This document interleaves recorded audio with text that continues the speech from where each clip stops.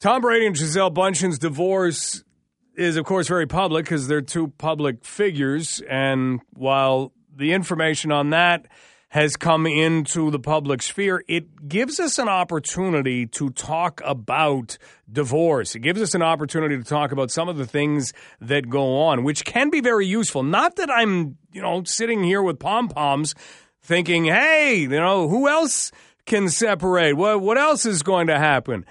You cheer for odd things to happen, different things to happen in the world, sometimes chaos to happen in the world. And then when it happens, you realize, I shouldn't have wanted that at all.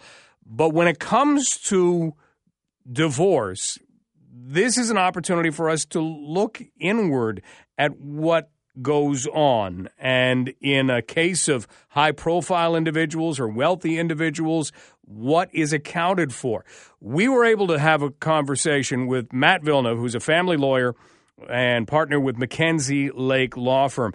And we talked with Matt about the fact that unless you have a high-profile divorce case, things like prenuptials and things like that, they're not something that really gets talked about a whole lot publicly. No, you're absolutely right, and thank you very much for giving me the opportunity to answer some of these questions. But they are becoming more popular, and as you said, whenever a celebrity makes news about it, we get an opportunity to draw some attention to it. Well, let's start here. In a case like this, you've got a divorce settlement for some extremely wealthy people. Are those types of settlements any more difficult than any others, or are the numbers just bigger? They're not necessarily more difficult. The numbers definitely are bigger, and there can be more issues. We could be dealing with multiple properties. We could be dealing with business ownership and other topics that we don't deal with in every case. But at the end of the day, with the right advice and the right people working towards helping to find a resolution, they can be resolved similar to any other case. Could they even be resolved more quickly? In some aspects, yes. If there's more to divide up, then people maybe aren't fighting over the smaller things. So there's a possibility that they could be resolved easier. Interesting. We're talking with Matt Villeneuve, partner at Mackenzie Lake Lawyers here in London, about the Tom Brady and Gisele Bündchen divorce settlement. So one of the things that can happen if you come into a relationship, even a marriage, with assets is the prenuptial agreement. Is that something that you're finding is becoming any more common? Prenuptial agreements are becoming a lot more common, and I think it's because that people are actually now becoming informed. When people get married or even enter a common law relationship, what they don't always realize is once that occurs, there are certain obligations and responsibilities that are forced upon them by our law. With more knowledge being drawn to people's attention, at what they can do is actually plan ahead and predefine what would occur with certain assets, important assets such as their house, such as their pension, such as their investments. People are actually now taking advantage of this opportunity and reaching out and getting prenuptial agreements completed. A lot of times, I guess the thought was, no.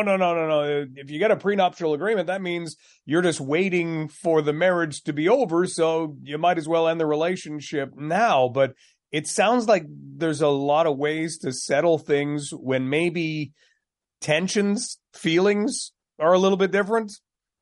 Absolutely. One of the other comparisons is life insurance. People get life insurance not planning to die the next day, but to pre-plan for what occurs. With respect to the prenuptial agreements, as you pointed out, why not define what's going to occur with some of the assets or some of the issues while things are still amicable and people can plan with a straight mind and avoid that nasty divorce or the nasty separation later on.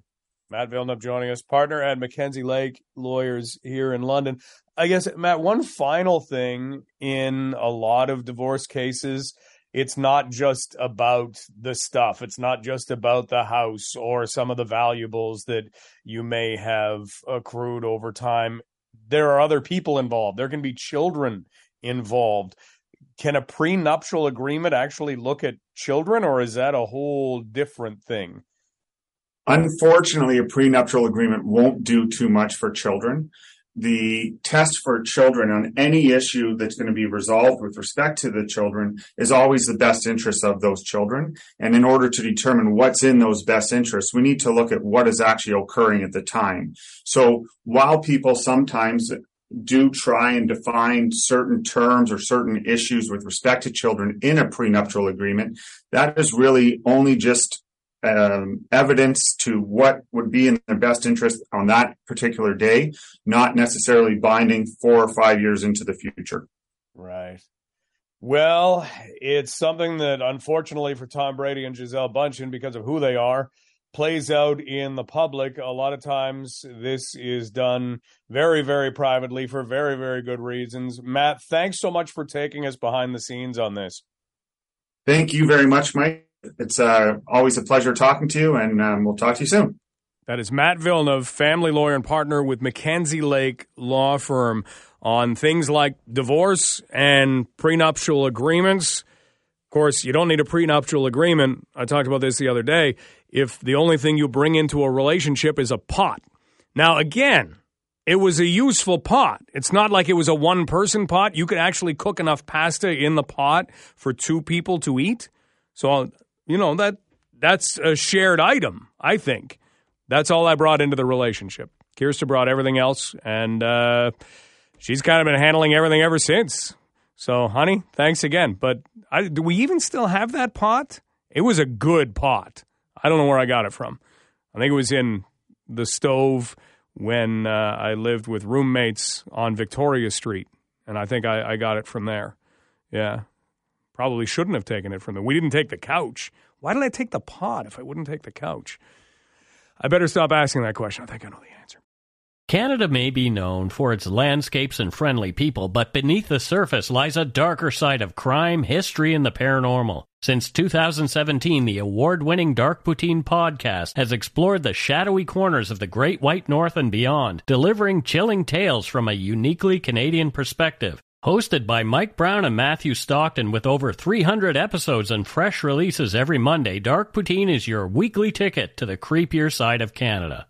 Listen to Dark Poutine on Apple, Spotify, Amazon Music, or wherever you get your podcasts.